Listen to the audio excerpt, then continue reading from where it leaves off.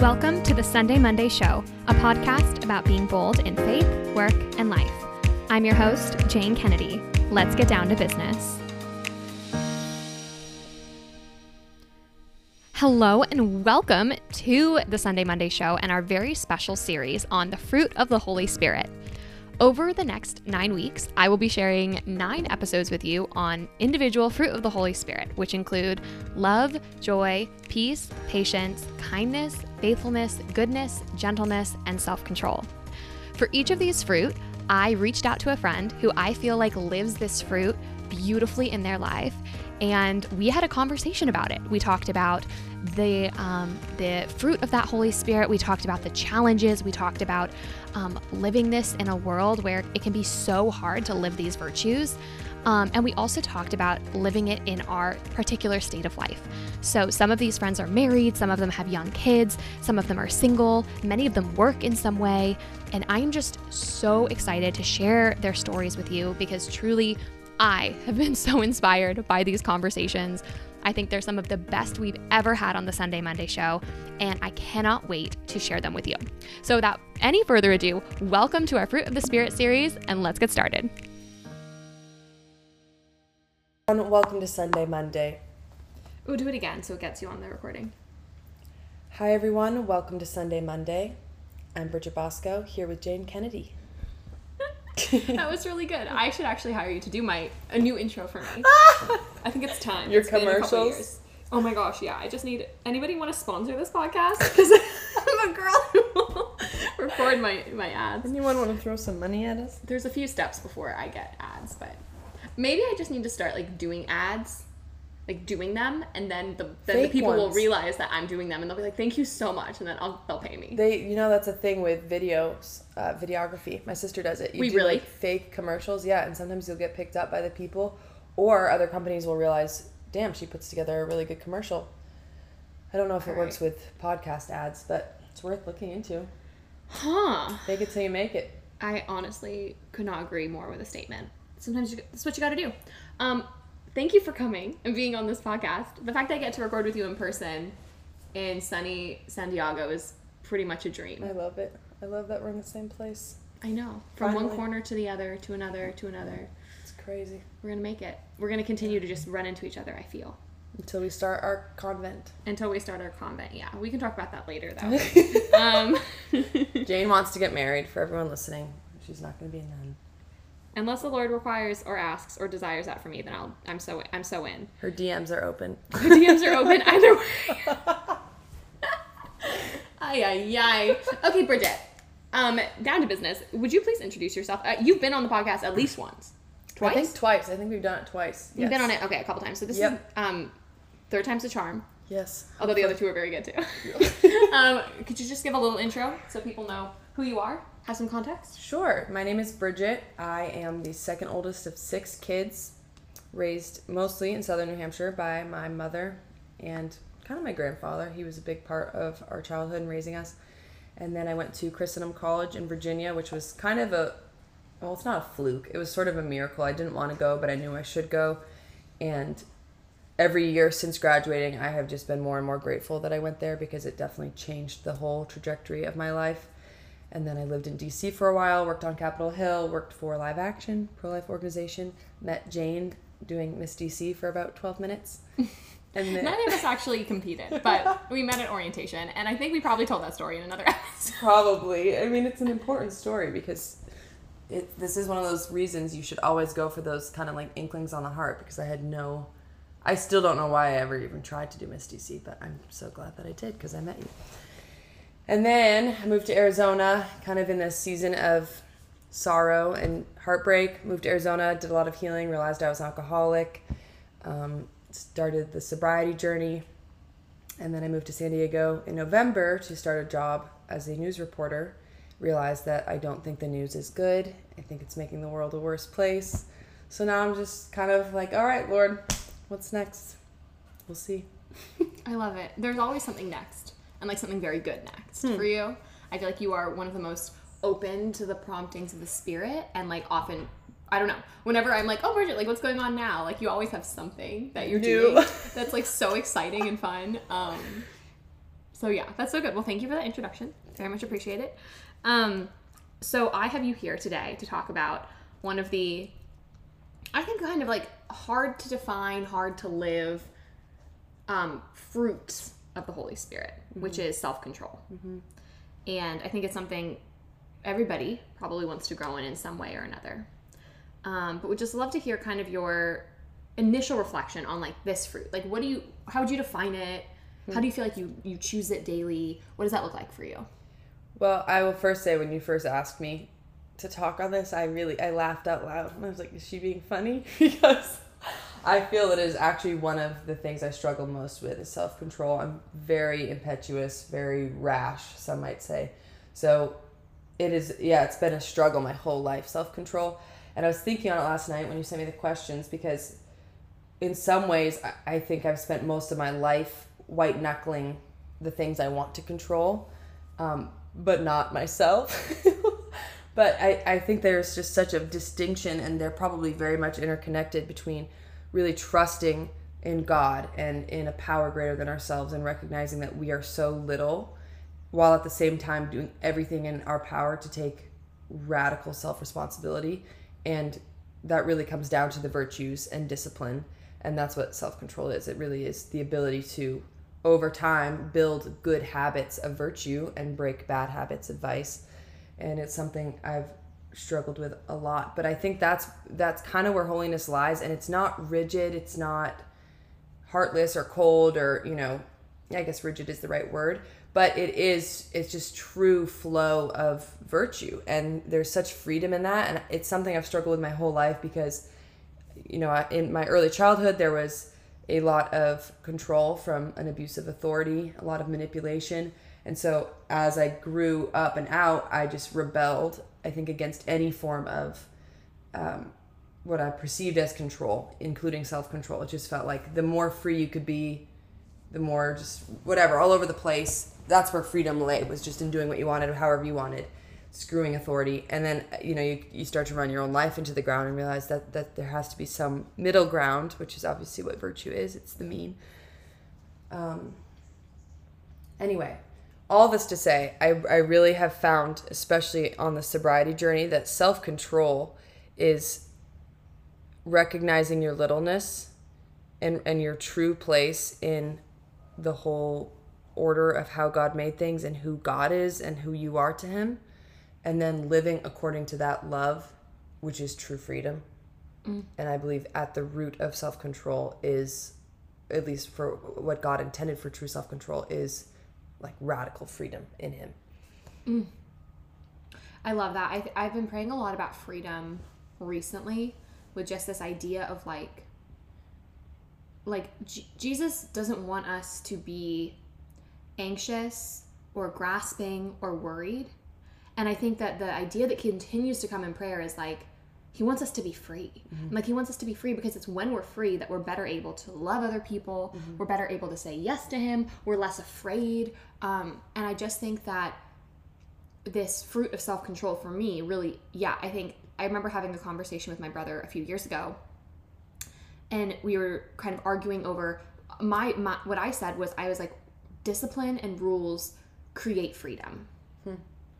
Because when you live by a rule of life, when you have discipline in certain activities, you are more free to, like, I think, really be yourself. Whereas if you're in times of my life when I haven't been disciplined and I haven't really, like, wanted to run by the rules, like, I don't know, I've just felt really scattered and stressed out and anxious, and like it's all on me. And so we went back and forth. I remember we had this like long debate about it, but I was like, I really do think that like there's something to be said about like when we're able to live kind of in harmony with like where we are in our lives and like what we're being asked to do, we have this new freedom to really be who God wants us to be. And I just think that's very against the culture right now to like think, oh, like, well, I can do whatever I want and that creates freedom. And I'm like, well, when I lived in a way where I did whatever I want, I was miserable. And like, I was lost and I was frustrated and I was anxious. And it wasn't until I finally was like, okay, God, you have a better way than I do.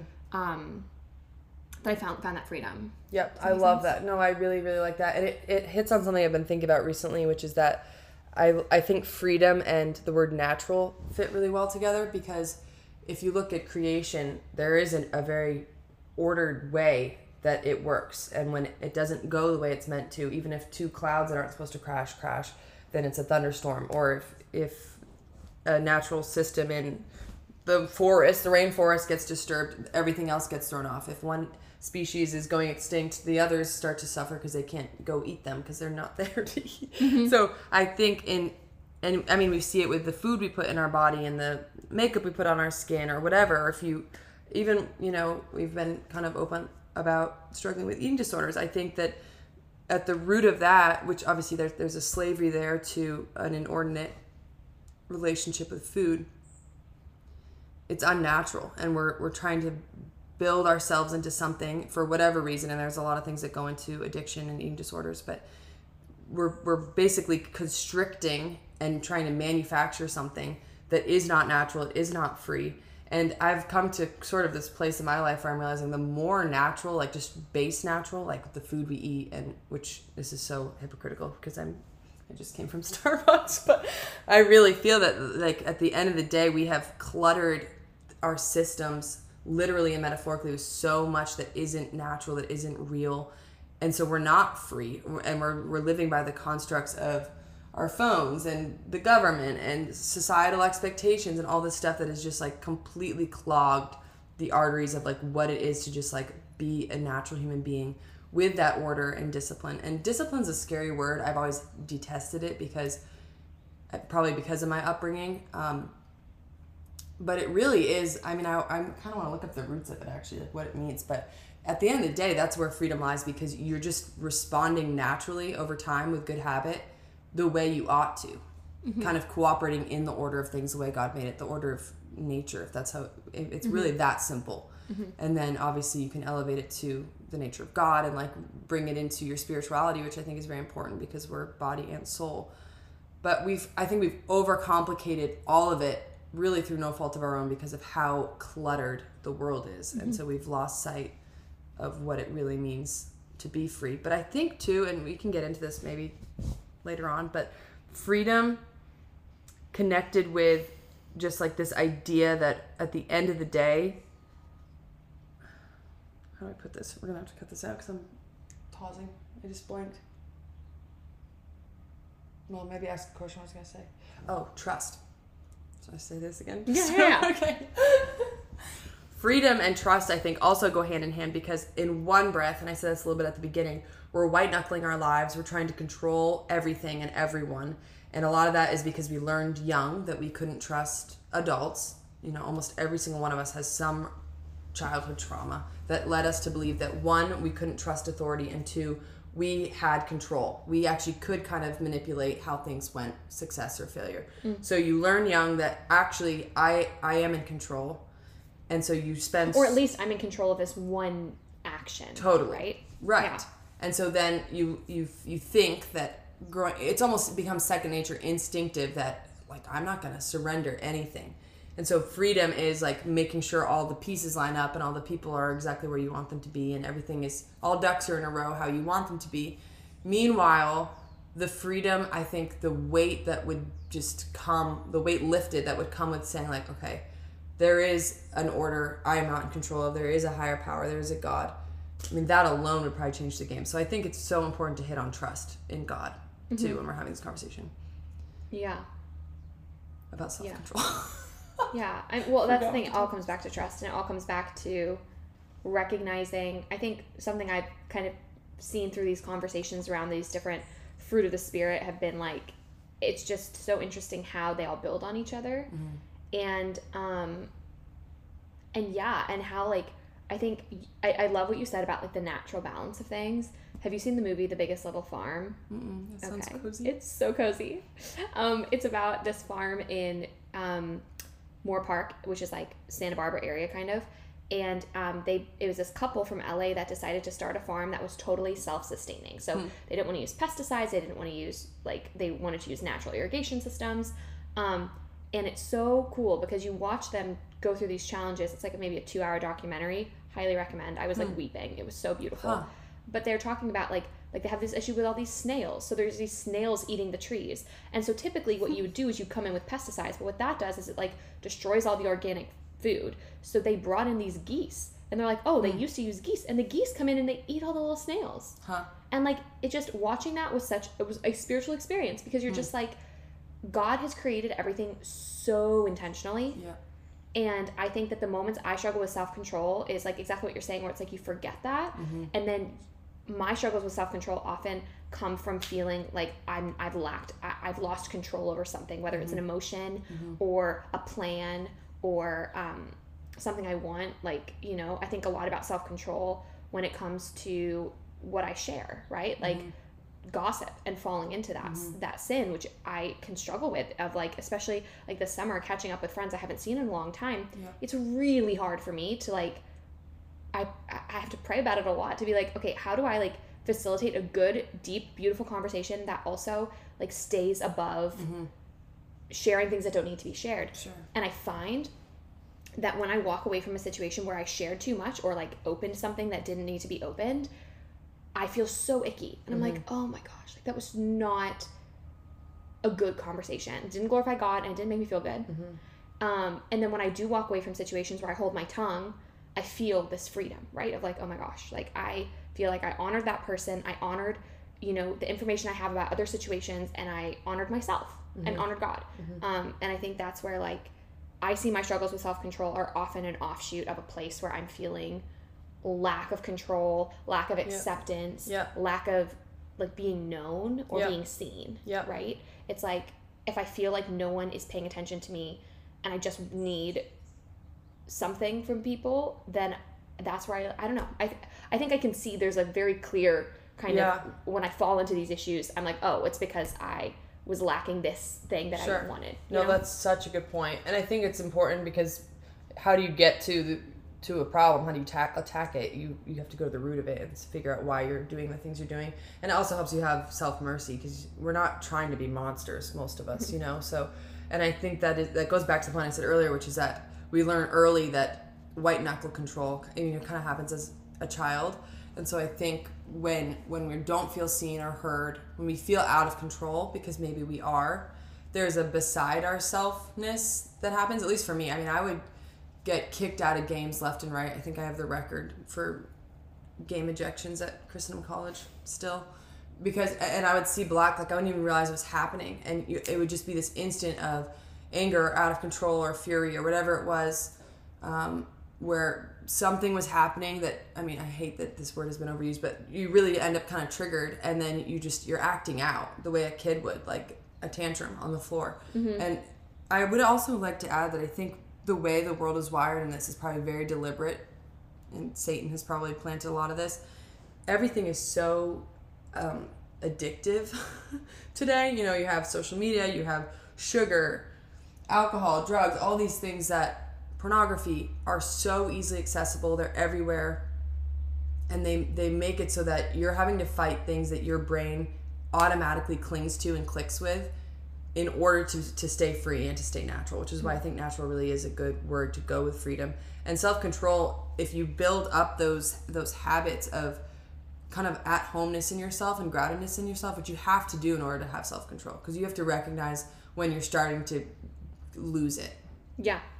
And usually for me, it's instantaneous, and all of a sudden, like I said, I see red, and I have to go back and be like, I don't even know what I just did there or what I said.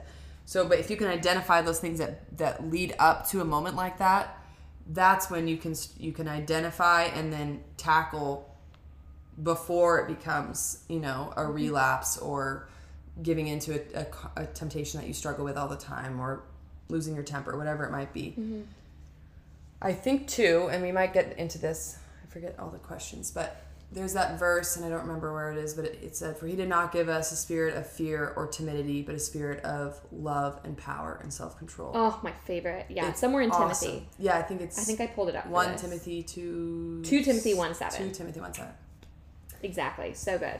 It is so good, and it just shows you like the opposite. Like self-control is power, and self-control is like the opposite of cowering in a corner, holding on to your blankie, like, you know, looking around, waiting for the shoe to drop or waiting for someone else to fix your life. Like when you have self-control and self-ownership, which I really like to look at as a sort of at-homeness in yourself, because then it's not ego, and it's not, you know, just this rigid discipline and this kind of, I don't know, which I think the world can tend toward which in some ways is fair. It's almost like they look at the out of control clutter of the world, and the pendulum just swings the other way, and it becomes this rigid, independent self-discipline that's like almost untouchable.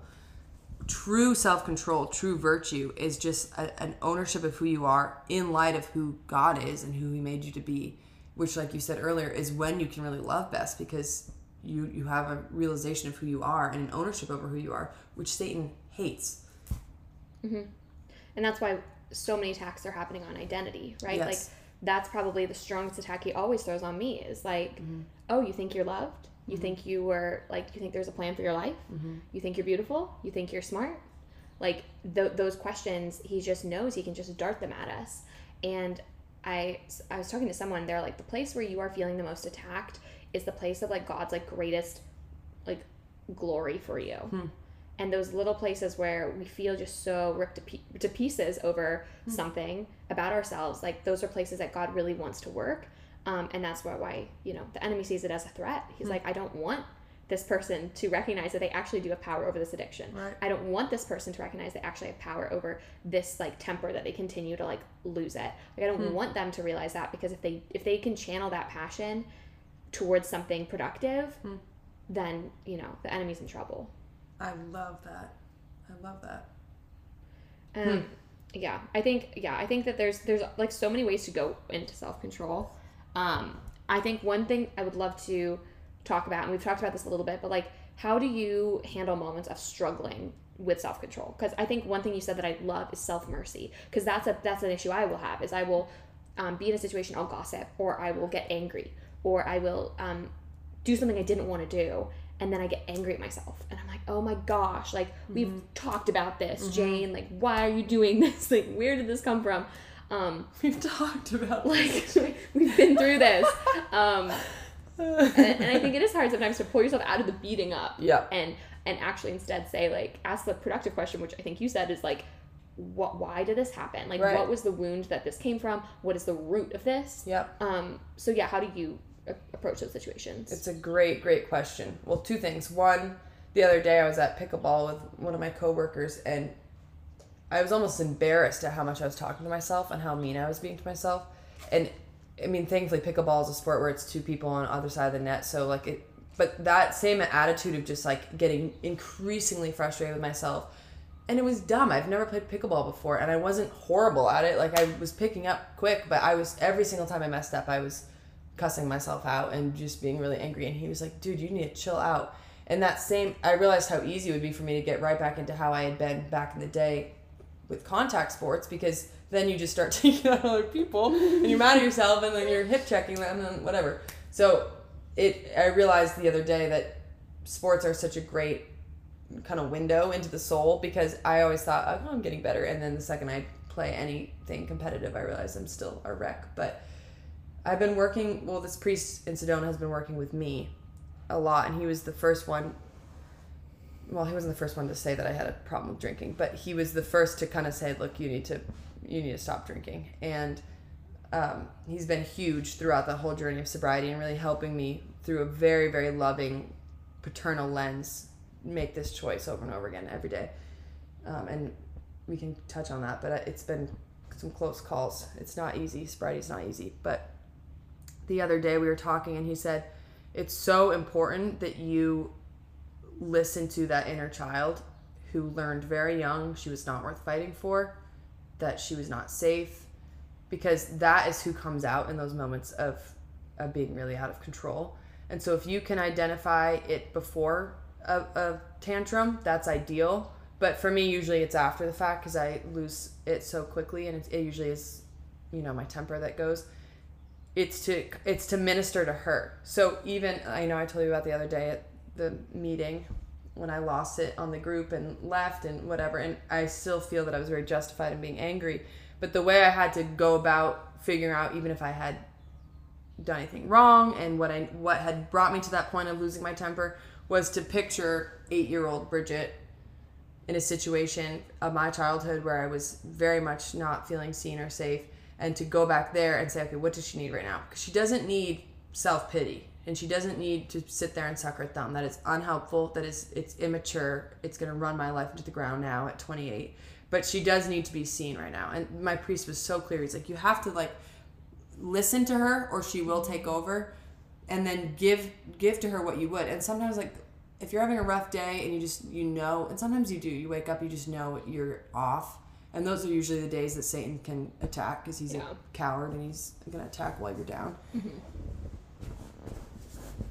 Try as best you can in those days to deliberately imagine younger Jane, younger Bridget, or a child that you can picture. And working with those twins when I was a nanny was really helpful. Like there's a way I would act when they were there and a way I would treat them that helped me realize like I'm being so harsh to myself. So on those rough days when you're waking up and you just know you're a little off kilter and you're more susceptible to losing self-control and to grabbing for those things, whether it's the addictions or whatever.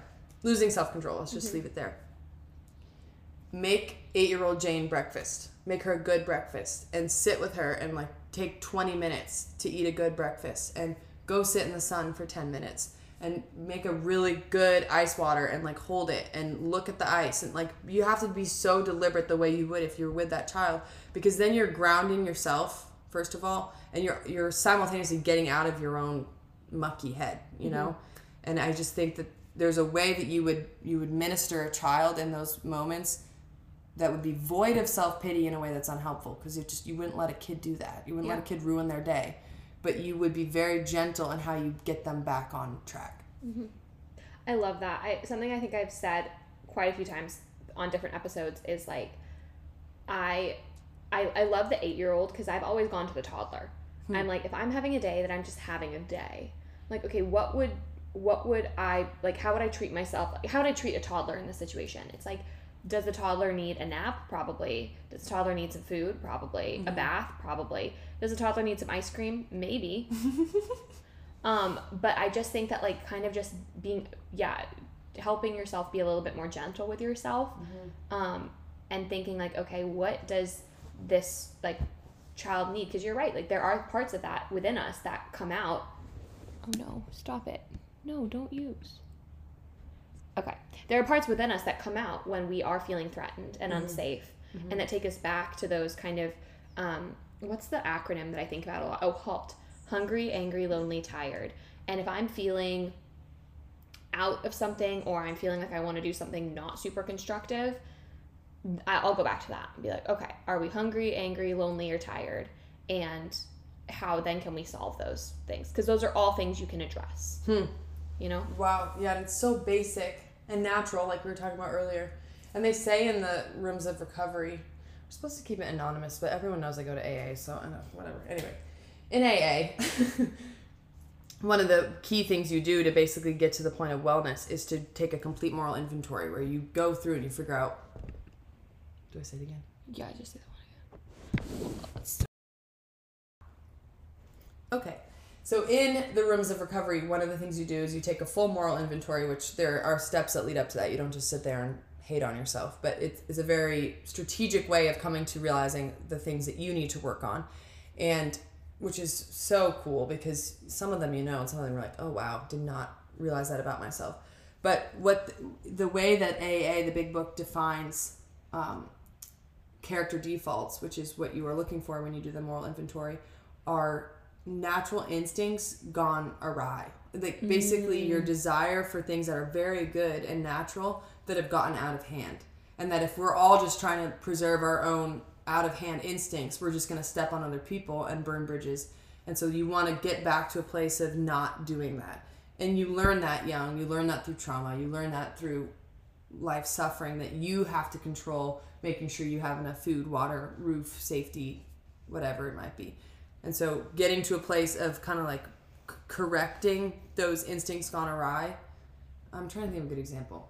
So like as a child, you know, in a narcissistic abusive household, realizing that I think I have some control over how this adult is going to act, whether his emotions are good or bad, whether he loves me or not. And so very early on, I learned basically emotional manipulation. So that's an instinct now that I can use for the wrong reasons, and that is not self-control. First of all, that's not virtue, and it's also just not love. So that's not helping other people at all. Oh, that's a good example. You don't have to include that. That's kind of weird. Well, something that you had said to me, this reminds me a lot of something that you said to me years ago. At least, I feel like this was at least 2 years ago. And you said to me, all of our sins are the reaction. Can you say it better? You know what I'm going to say? All sin is it is a desire for a perceived good, and a reaching for, a grasping at a perceived good that you do not trust God will give you in its perfected form in His timing. That was it. Yeah, you said that to me once. I don't even remember what we were talking about, but I just remember that, and I have butchered that to other people so many times, so I'm glad now I have it on recording. But I love that, because I think that's also sometimes the ways that like you were striving for safety, and you were like, this feels like the best way I can do that.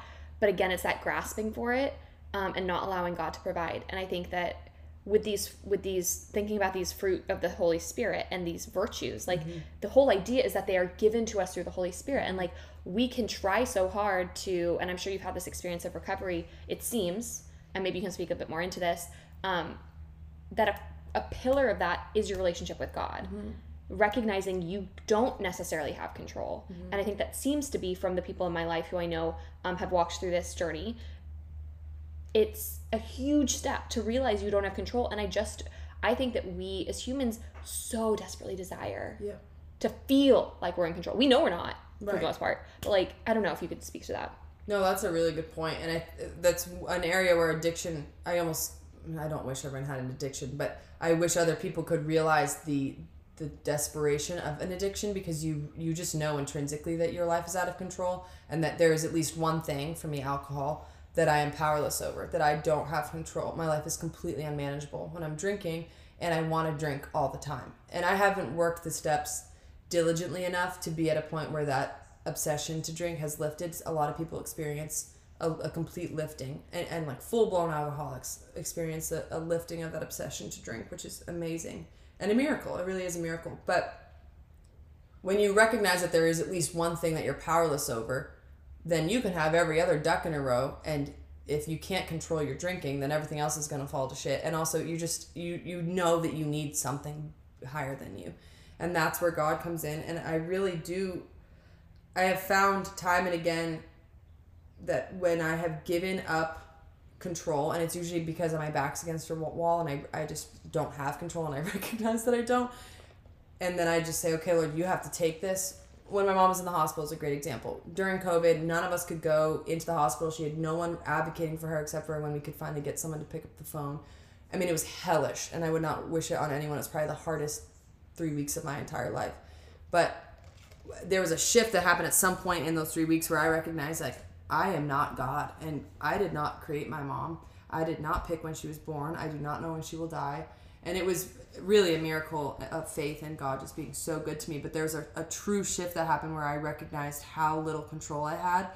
And I cannot even tell you the relief I felt when I realized that. Because what a prison that we put ourselves in, thinking that we actually have some freaking control over anything outside ourselves. Which is why when you have self-control, and it's rooted really in becoming the best version of yourself, and that at-homeness in yourself as a child of God who knows they're loved, you really are so free to then go out and just kind of do your best and surrender the rest, because that's all you have. All you have is the day in front of you and you.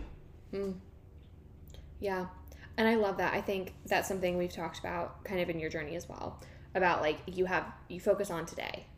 And I think that's a big gift, that's important for every virtue, but I think especially for self-control, because I know that there are so many times when we're like I remember being in the throes of like some just awful disordered eating for years of my life, and just like this focus on these rules, and I can't do this and I have to do this, and like everything I eat is like, I don't know, the way in which I viewed the days of my life was just so distorted.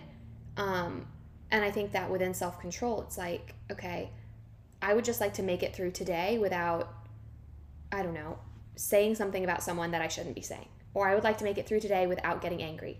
I would like to make it through today without,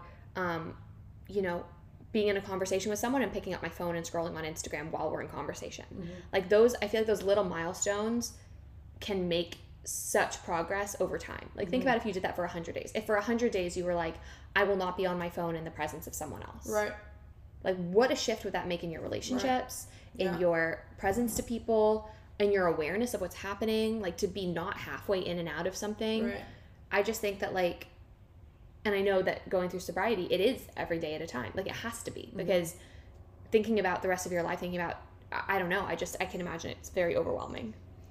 Yeah, well, and you said something that made me think about, which this is definitely the case with sobriety, but sobriety is just an example of basically one sin to avoid, because and not that drinking is a sin, but for me, drinking is a no-go. I can't drink. So, but it carries over to every single form of temptation, which is that you have to go one day at a time and kind of one moment at a time, because you might fall at noon. And I used to do this with binging.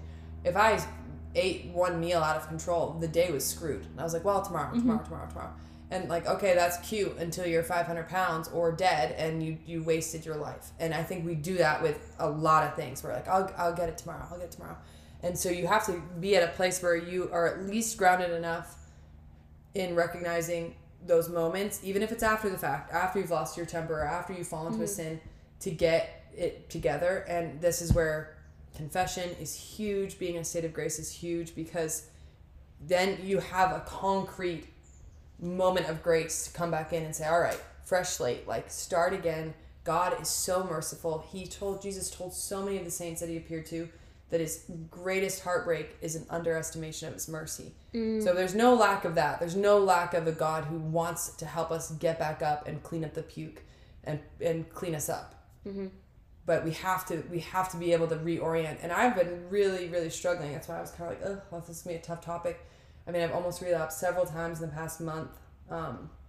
Started struggling with like new sins that I haven't really struggled with much at all before, which is definitely a sign of spiritual warfare. And when a friend pointed that out, I was very grateful, because then you're like, all right, this is a battle. This isn't me just being a piece of shit. And I was just really not wanting to pray, being very negligent of prayer, negligent of meetings, going to mass, like crabby going to mass. And the other day when we were at mass together, it was the Feast of St. Bridget, and I went to the bathroom halfway through, and out loud I was like, Lord, I do not want to be here. Like, I'm struggling in the bathroom. So then I come back out, I go to communion, and I have this moment. They're playing New Wine, which I love the song. I love that song too. I know, it's so beautiful, because it's really about just like the crushing of becoming who you're meant to be. And also, I can't wait to have wine in heaven. New wine in heaven. Anyway, I had this instant, and I haven't had this in so long, maybe since I used to go to adoration all the time, and it was half a second at most, and I just saw Jesus, and his arms were out, and he looked so happy, and he was like, it was like, over here. And I mean, I could have wailed, but you guys picked the front pew, so I had to do it. Anyway, it was so beautiful. And then the next day I woke up early, because the dogs always go ham in the morning, and I woke up at like 8, and I was like, okay, when the office at church is open, I'm going to call and see if they have adoration. Go back to sleep. I wake up and I'm just off.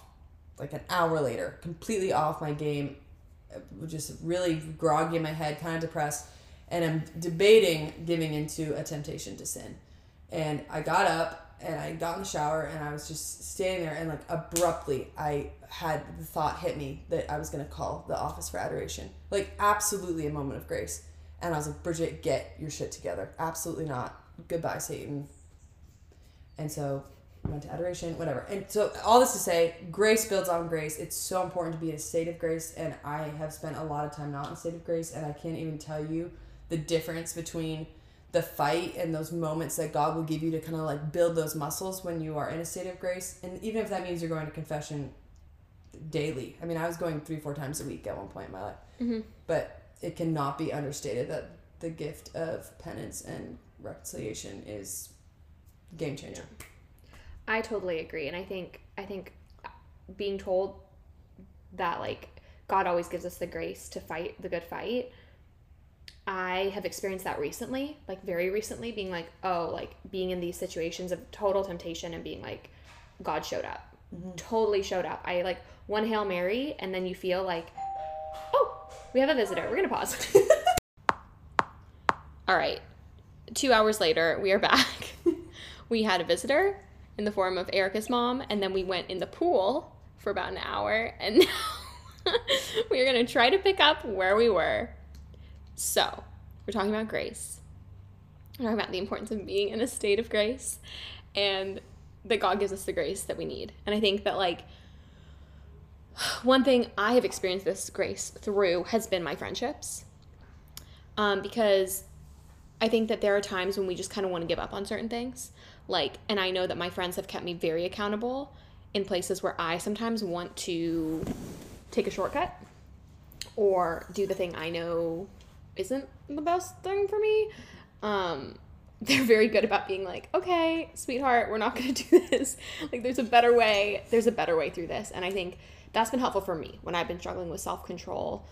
It's just having the friends that I can call up and be like, hey, so I did this thing and I know I probably shouldn't have, but like allowing them to give me the grace and allowing them to be gentle with me gives me a bit more permission, I think, to be gentle with myself. Mm-hmm. I love that. I forget who said it, but there's a quote that says, show me your friends and I'll tell you who you are. And that has, I mean, I think it's always been true. I think it's true of all human beings. It's just human nature. You don't really get to decide, but it has been especially huge for me in sobriety. Crazy, the journey of friendship that went on my life. The first year of sobriety, the transformations, losing a lot of people that I never thought I would lose. And it was both ways, but you just realize you're not as compatible with people when you no longer want to just commiserate and moan and groan about the world. And so and iron really does, I have not been drinking, just sunburnt.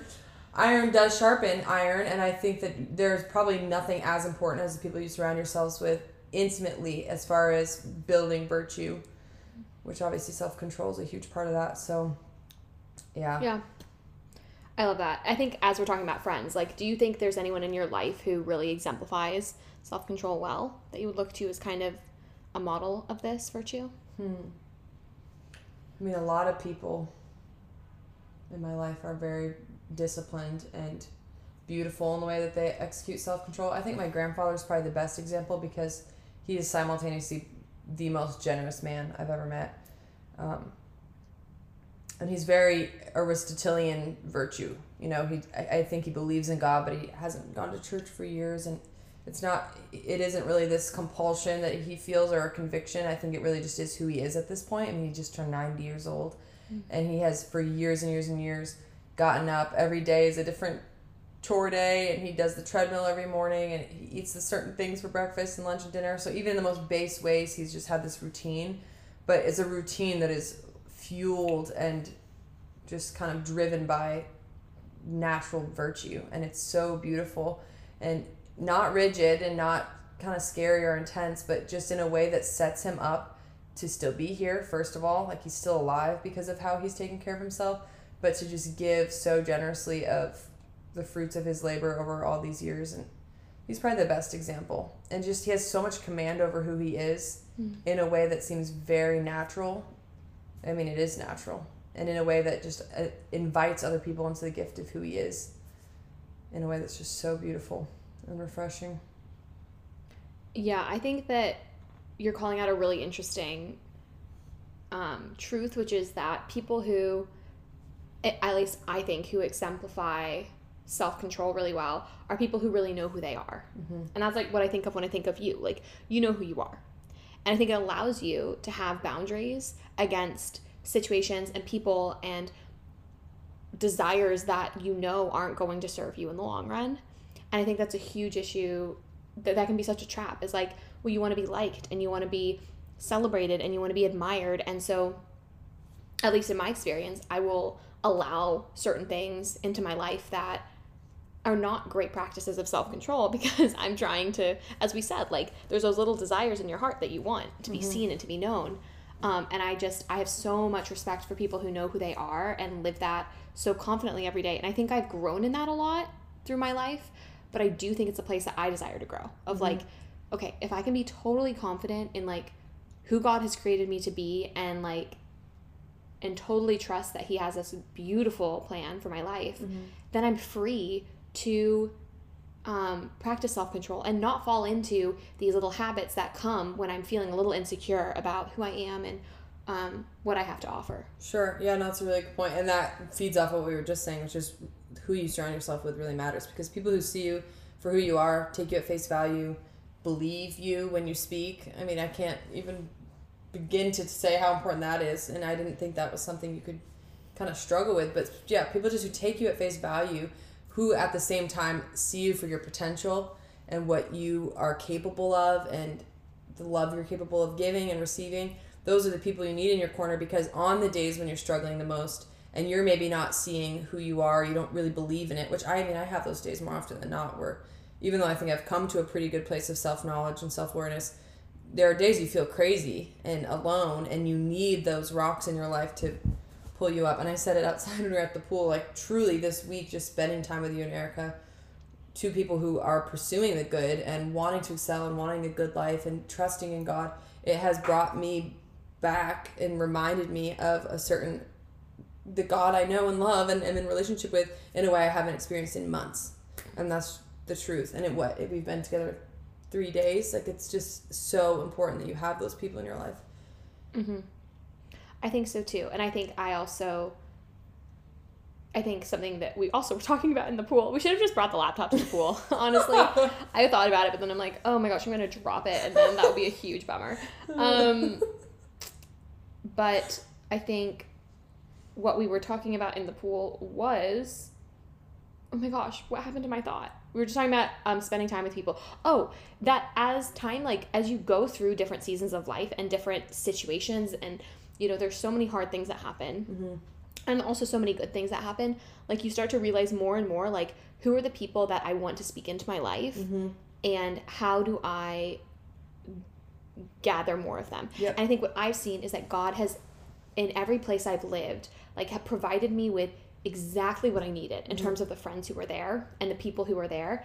And what's kind of annoying about that now is that I have all these friends in, like, different corners of the world where I'm like, darn it, like, I can't see Bridget unless we're, like, in the same place. And obviously I can call you anytime, but I do think that there's a gift in that of, like, knowing, and I think something I get messages about on the Sunday Monday constantly, like at least once a week, is like, how do you find those friends?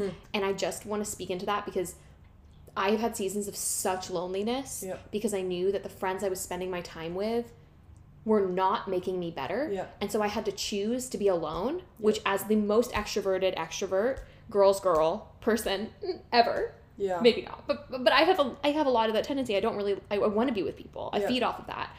I've had to, like, have those weekends where I'm just like, okay, I guess it's me and Jesus this weekend. And I know how painful that is, so I don't want to minimize that. But I also know that, like, the fruit that is born in your life when you spend time with people who don't believe in that part of you and, like, help you grow in virtue, and the life that you can have with those friends that do want the best for you. Yep, absolutely. No, I completely agree. And I think two points. One, I have learned kind of the hard way, but it's been a relief, honestly, that it really is quality over quantity. Like, even one really good friend or two or three is better than 20 fake friends who don't actually see you, who aren't actually going to help you when you're down.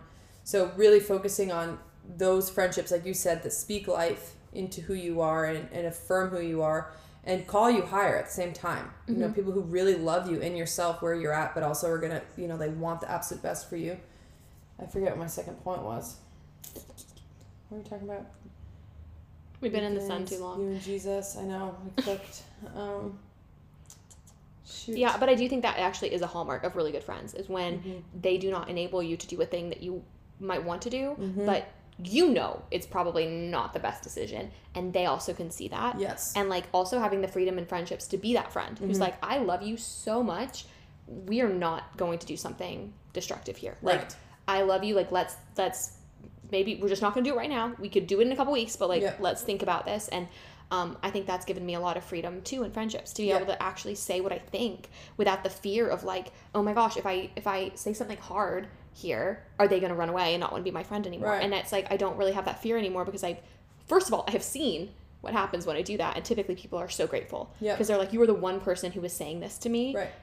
And people do want to hear that, right? True friends do. True friends. They really do want to hear it. But yeah, it's helped, and it's also strengthened my friendships because I know now that people come to me sometimes for that, and I know who I go to for that. Like, I know if I want to do something, if I want to, like, go do something I probably shouldn't do, I know who to go to for that. And unfortunately, I don't have as many of those friends in my life anymore. Like, I don't really have that many people that I could go to and say, what do you think about this idea? Like, no, I don't have that. I have way too many people in my life who were like, let's pray on that. Like, let's maybe not do this. But anyway. No, it's really true. And I think, too, this is what I was going to say earlier. It's right off your point. Who you spend your time with, people are communal, right? So man to man, you hold a mirror for each other. And this is where radical self-responsibility, and why I think everyone should work the 12 steps, is so important, because you also need to know who you are before you can be a good friend. And that's very difficult for all of us to do, because we all have ego, we have to fight, we all have trauma, we all have all these things informing our decisions all the time, those instincts gone awry, like we were talking about earlier. So the more work you can do on really figuring out who you are, what your gifts are, what your shortcomings are, and then finding other people on that same journey. Because I think one of the reasons I did lose a lot of people, and I'm still a shit show. Like, I don't have any pretense about pretending that I have got it together, and that's why people dropped. But honestly, even just trying to get it together made people drop. And I think it was too uncomfortable for people who liked the commiserating to be with someone who wanted better and higher. And most of those people aren't being honest with themselves about why they don't want to be my friend anymore. A lot of times it is just too uncomfortable, and so they have to find a way to villainize you, and that's a different podcast. But it's just, if you have those people who are looking themselves in the mirror and being as absolutely brutally honest as possible, honest, not self-deprecating and demoralizing, and then you can do that for each other, for the good and the bad and the highs and the lows, like, that is how you get to heaven. And that's what you should be looking for in a spouse. Yeah, totally. Oh my gosh. That's been really fun doing this podcast and talking to people about these virtues, has been the number of my friends who I ask them, like, well, who's your model of this virtue? And they'll say their spouse. And I'm just like, praise God. Yeah. Because that is what we should look for. Like, that is what the desire should be, is to be with someone, like, just like you want to surround yourself with friends who inform who you are. You want to marry someone who is going to draw you closer to virtue, right? Yeah. Like, that's a journey that you can go on together. And I love that. It's very sweet. I teared up a few times. I was like, oh, I'm so happy. Yeah, that's amazing.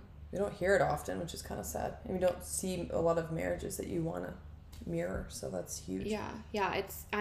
It's such a gift to have friends who are in such beautiful marriages, because it gives you, like, you can't really see something that you can know. You're like, oh, that's something I would desire, and then you see it, and you're like, oh, praise God, like, it exists. Like, there are such good marriages out there, and, like, that's what I think we talked about this. Like, I think that really is what God wants for us, is to have marriages, like, that are really founded and rooted in virtue. Yes. And the Holy Spirit, and that's, these are all gifts that, again, as we've said so many times, neither of us is perfect. Right. Like, we have so far to go. But I do think that the first step of that is, like, really recognizing, like, oh, I want to grow here. Yep. And I think that something I've been thinking about, gosh, I don't know where, I might have been reading a book. Who knows? This has been the summer of, like, reading and listening to so many things that I can never actually cite where things come from anymore. Yes, it's been great. But I think the idea of fasting, right? Like, I think fasting has kind of gone out of style in a lot of ways. And I think that as someone who struggled with a food issue, I can't always fast in the ways that I fast physically with food, because it's just not prudent. But I do think that there are places and ways I can fast that have helped me grow a lot. And in trying to grow in patience, especially, that's a place I really need a lot more self-control, because I do want to, like, do things fast, and I want what I want when I want it. And, like, I'm not super great at waiting on anything. And I think, like, I've been kind of trying to fold some, like, fasting back into my life, whether it's just like, okay, don't look at your phone until after you've prayed, or fasting from different, like, types of media that I get really, like, sucked into, or fasting from buying coffee, which I've done an awful job of this month. I have to do my budget later today, and I just know it's going to be really, really brutal. But at least you do a budget. I do, and sometimes I wish. Never mind. I'm so happy I budget. It's very important. Financial responsibility, everyone, is very important. But yeah, I do think sometimes I'm like, I think a way to grow in self-control for me has been like, how can I kind of deprive myself of something that isn't going to kill me? Like but acts of self-denial. Acts of self-denial. And I think that's kind of not super trendy at the moment, to like choose to not allow yourself something that maybe you want. It's like the opposite of treat yourself. No, that's a really good point. And I actually was thinking before we even started this, and when we prayed beforehand, I just thought, I feel more than anything I need this conversation. Because I've just been struggling a lot with self-control, and just in general I feel like I've been struggling a lot, and that is huge. Little acts of self-denial, even if it's simple, like you get your fast food and you decide you're going to wait till you get where you're going before you eat all the french fries. Like that, there's so much power in that. And not only is it powerful prayer, there's so much grace involved, but you're also building that muscle of self-control, and you're building discipline. You're building, which also I think contributes to self-esteem, which is a whole different conversation. But I heard once that the way to build self-esteem is to make promises to yourself and to keep them. And no one else even needs to know about them, and they might be tiny. It might be, I'm not going to eat these french fries until I'm where I'm going in 5 minutes. But sometimes that takes a hell of a lot of guts. And then you get there and you're like, oh, I did it. And then you just build this confidence that like you can believe yourself and you mean what you say. Yeah, I totally agree.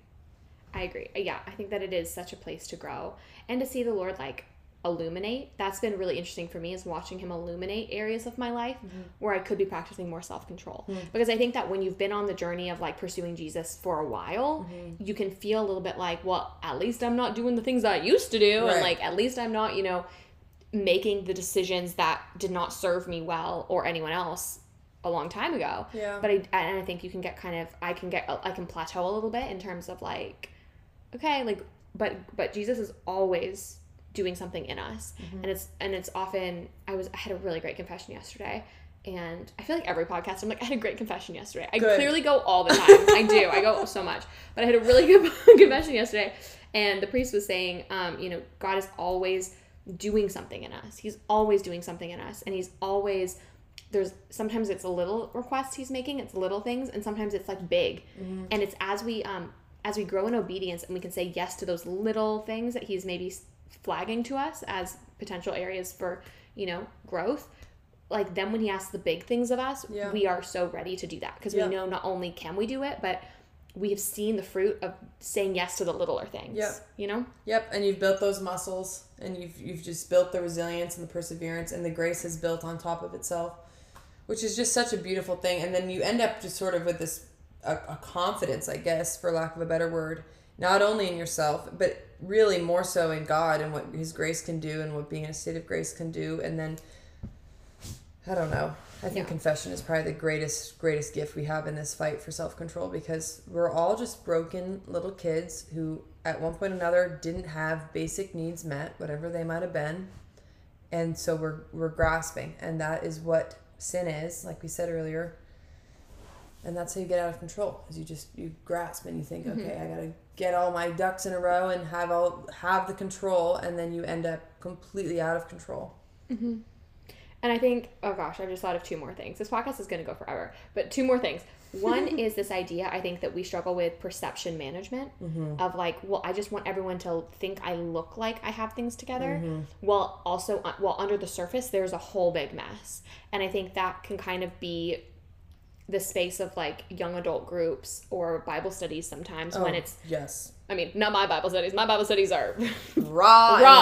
But again, I think it's one of the biggest problems in the Catholic Church, though, is that whole perception thing. It's this perception management of like, well, look at my cute Instagram and look at my cute like family and look at my cute job or whatever, and it creates this like very surface leveled, like if I can make everything look beautiful on the surface, then I never actually have to address the things that will inevitably surface and cause and wreak havoc, like on my life, on my faith, on my family, on my friendships, my relationships. Like those things do come up, and I think it can be so tempting, because I think the quick fix often is the perception management option, which is, let me just pretend like all this is good, and then no one will know.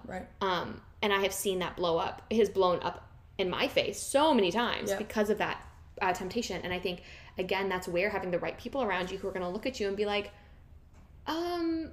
you seem off. Right. Like, you've been that person too. A lot of stuff there have been times that you have said to me, like, so I saw this picture of you and I just feel like there is something, like, are you okay? I was just like, oh my gosh, Bridget, but it's because you're a friend who can see those things, right? Like, you can see through that. Bags under your eyes. Yeah, you're like, you look not good. And like, why? But it's like, I think that we do so often be like, or we so often act like everything is good when we're like dying, or when something was really hard, and we just don't want anyone to see that because we are afraid that they're going to think we are not, I don't even know, perfect, okay, good.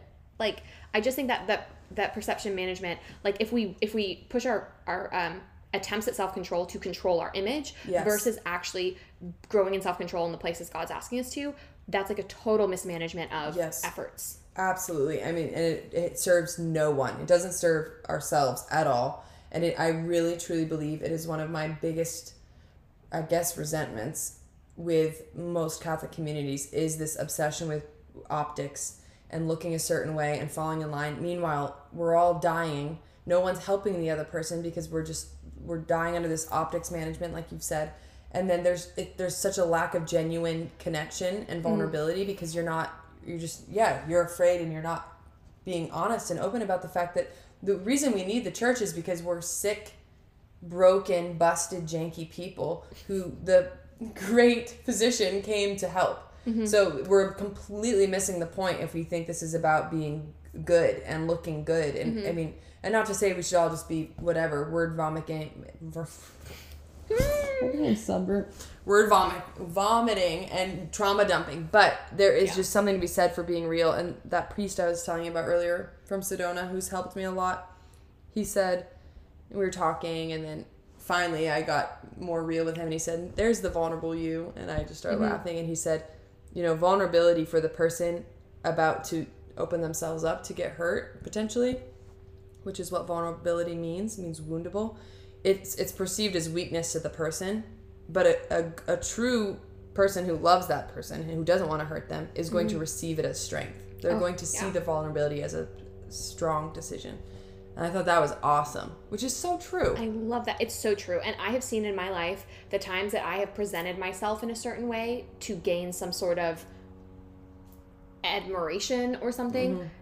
Those have been the times that have been the hardest for me, because not only am I trying to kind of like deal with something behind the scenes, but I also feel this pressure to look at and perform and be a certain way.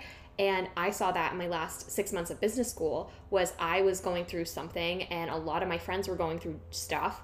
And I finally just stood up and said, hey, like, this is what's happening, and like, this is what I need.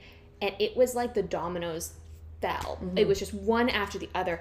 Everyone was going through something, and we were being at business school, it's very like image. You want to look like you've got things together and you're smart and capable. It's like a networky, weird thing where like you're kind of colleagues and you're kind of friends and you're kind of classmates. And I just like, I stood up, we do this thing called Stern Speaks, where you stand in front of the school, and it's an event people can come to. And I did a talk for 10 minutes on this. And I was like, I feel like my image at school is very much like someone who is strong and has it together. And like, I'm like walking through one of the hardest things I've ever walked through. Wow. And it's been really hard for me. And I've realized going through this that I couldn't do both of those things. Like, I had to open up in ways to like, it wasn't until I finally was like, hey, like, I like would love a hug. You did this at the event? You gave this talk? Oh, I gave a talk. It was like, still to this day, it's one of the scariest things I've ever done. But I am not kidding you. Every single day for the rest of I probably did that in March, maybe February. Every single day for the rest of the semester, someone cornered me in a bathroom, a stairwell, on the street, called me, texted me. If you cracked my heart open, I have stories about every single one of my classmates that are so deep and vulnerable and beautiful, and I would never have had that privilege if I hadn't stood up first and said, I need a hug. I need a hug, and this is so hard. And it just was like both guys and girls just opened up in these ways. I love that. And I remember after I gave that speech, I had to go to class, and I was shaking like this for literally 3 hours. I was like, I can't believe I did that. I can't believe I did that. I can't believe I did that. I was so embarrassed, vulnerable, like the vulnerability hangover. I was just like, I'm so embarrassed. And it changed the course of the rest of my business school and I think probably my life. Like, I have friends now. A deeper friendship with these people because I was the one to kind of, it's kind of like the original Me Too that you'd have where like, C.S. Lewis, I think, has a quote, which is like, true friendship is when you tell somebody something and they go, oh, like, and they say me too. And you go like, I thought I was the only one. Wow. And that's like such a beautiful moment of being like, oh my gosh, such a relief. Wow. That's so awesome, Jane. I did not know you did that. That's amazing. I have a lot of respect for you. I feel like crying. That's just so awesome. Like that right there is like, that is what the world is just like starving for. And you had the balls to create the space. Well, first of all, to say like, this is where I'm at. And then you, by effect, created a space for everyone else to be like, oh my gosh, me too. And like, let's be in this together. Let's be human beings. Like we said at the way beginning of this, natural, real, face-to-face. Like we don't have it all together. It isn't the Instagram filter. It isn't the freaking whatever junk. Yeah.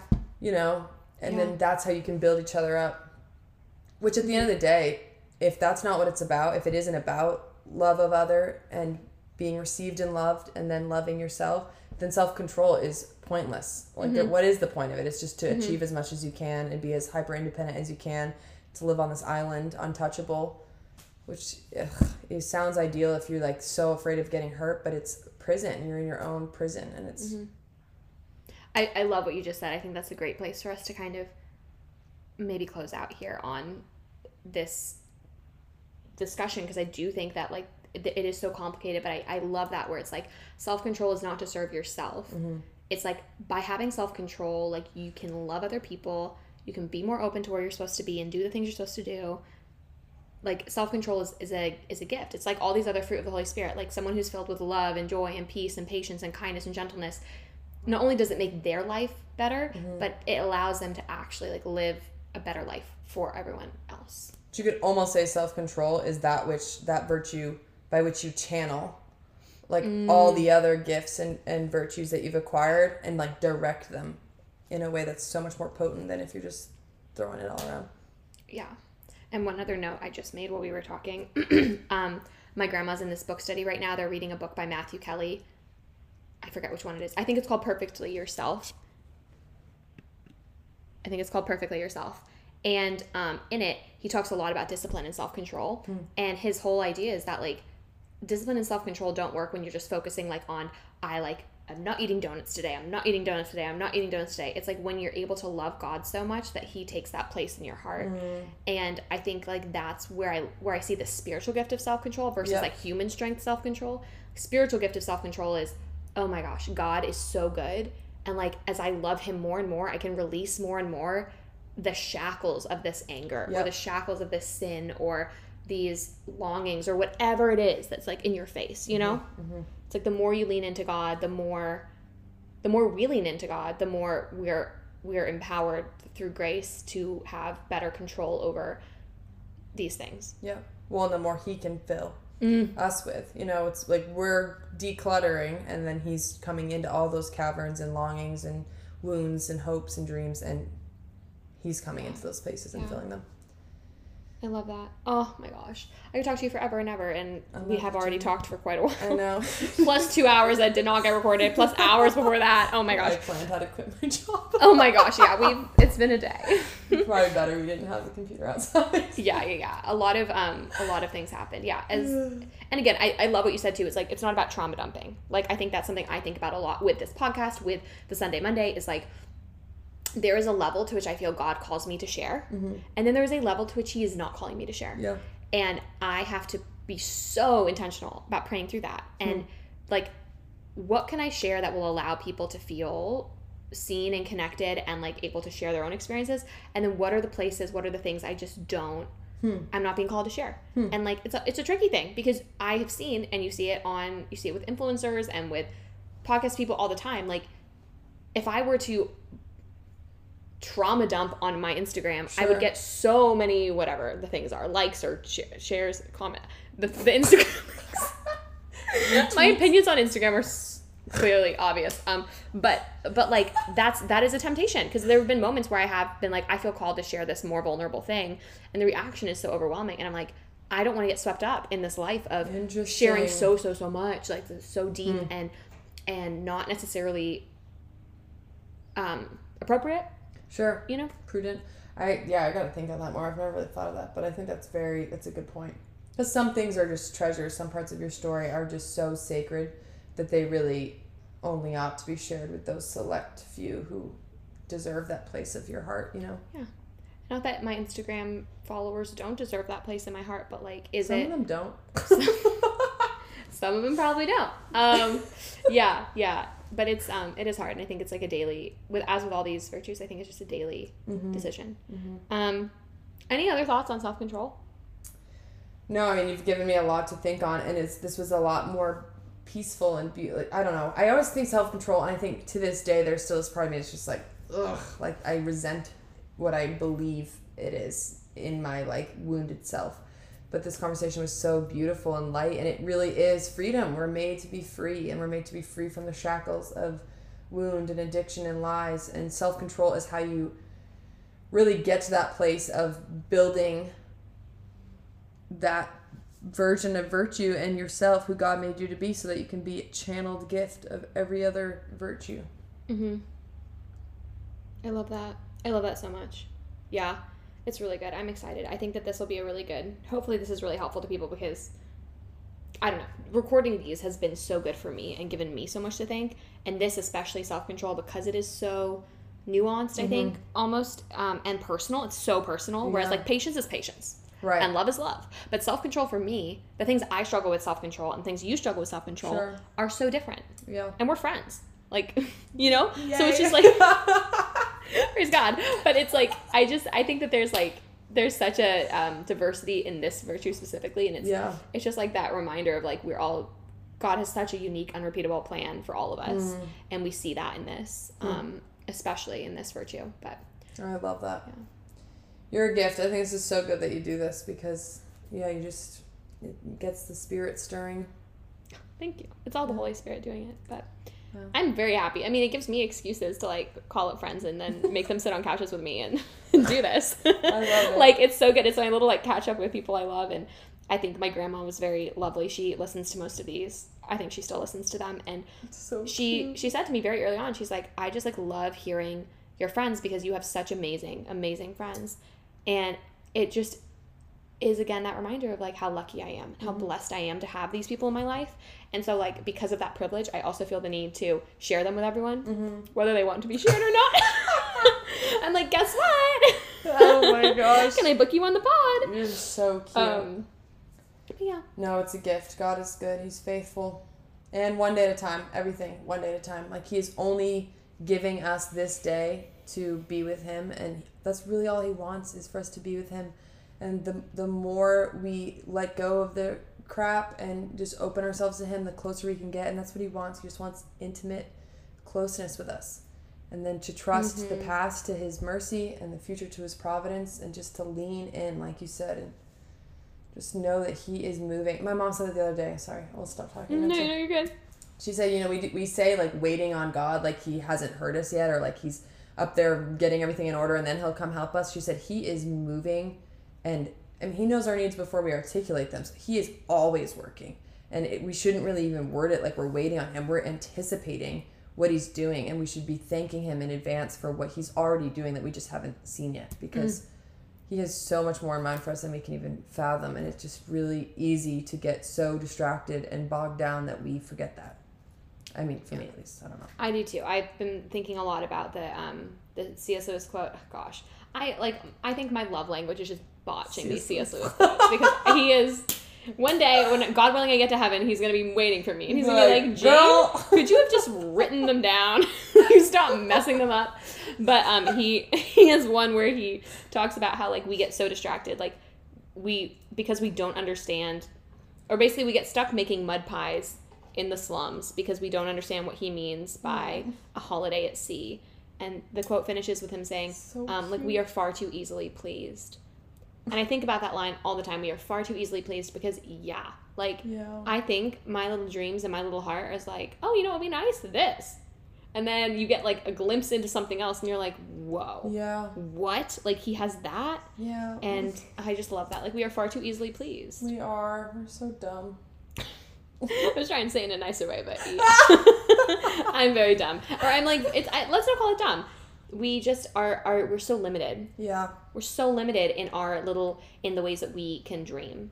Yeah. And he always has a bigger dream for us. We just have to trust him, and that is so scary. Yep.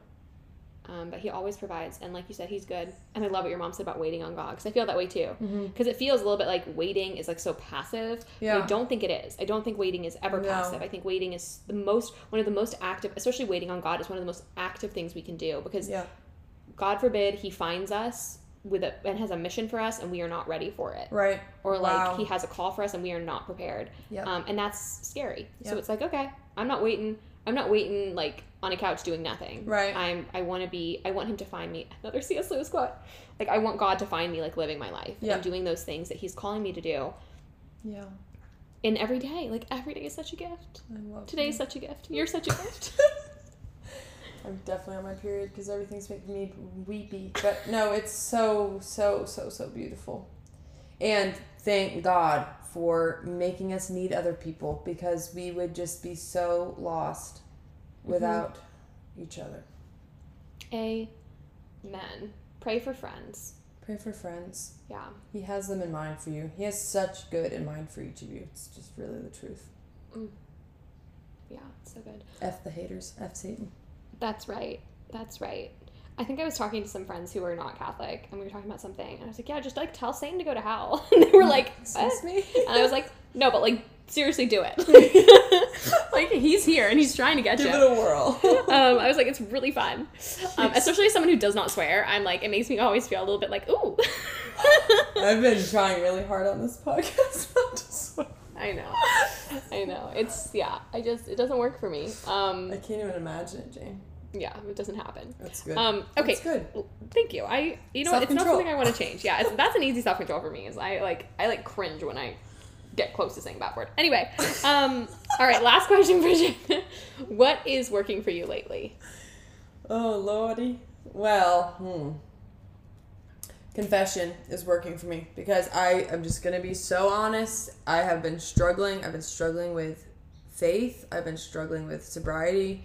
I think sometimes your 20s are hard. They really are hard, especially if you believe you're created for vocation. And my mom says all the time, it is a poverty to know your vocation, be pretty damn sure of it, and not to have it yet, your big V vocation.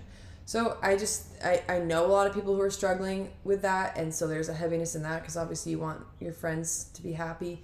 And then I've been struggling, and what is working is that God is always there, and he's arms open, like the instant I had at communion, like so happy for every single millisecond of your time that you're going to give him, and he has everything he wants to give you 100-fold.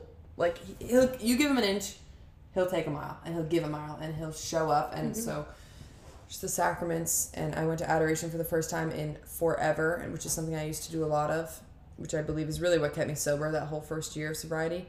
And I was really have been slacking since I moved to California.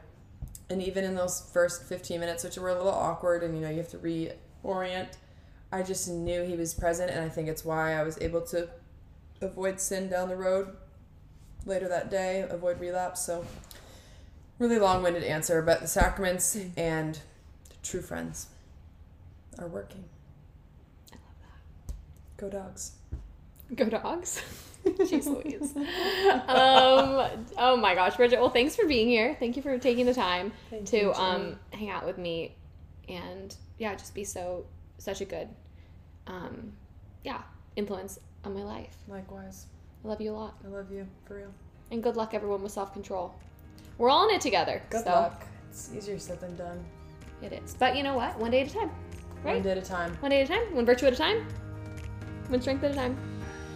Amen. Amen. All right, I love you, Bridget. Bye.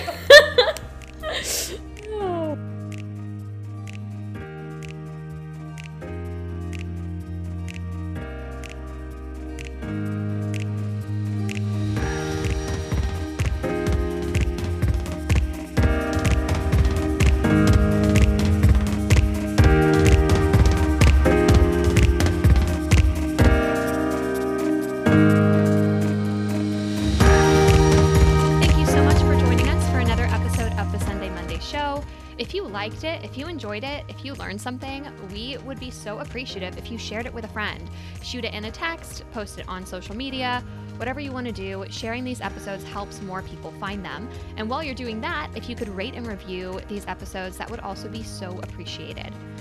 If you're looking for more, you can follow us on Instagram at @TheSundayMonday_, or visit us online at www.thesundaymonday.co, where we have tons of articles and free resources designed to help you be bold in your faith, work, and life. Until next time, thanks so much for being here. Get back to work. I love you all. Bye.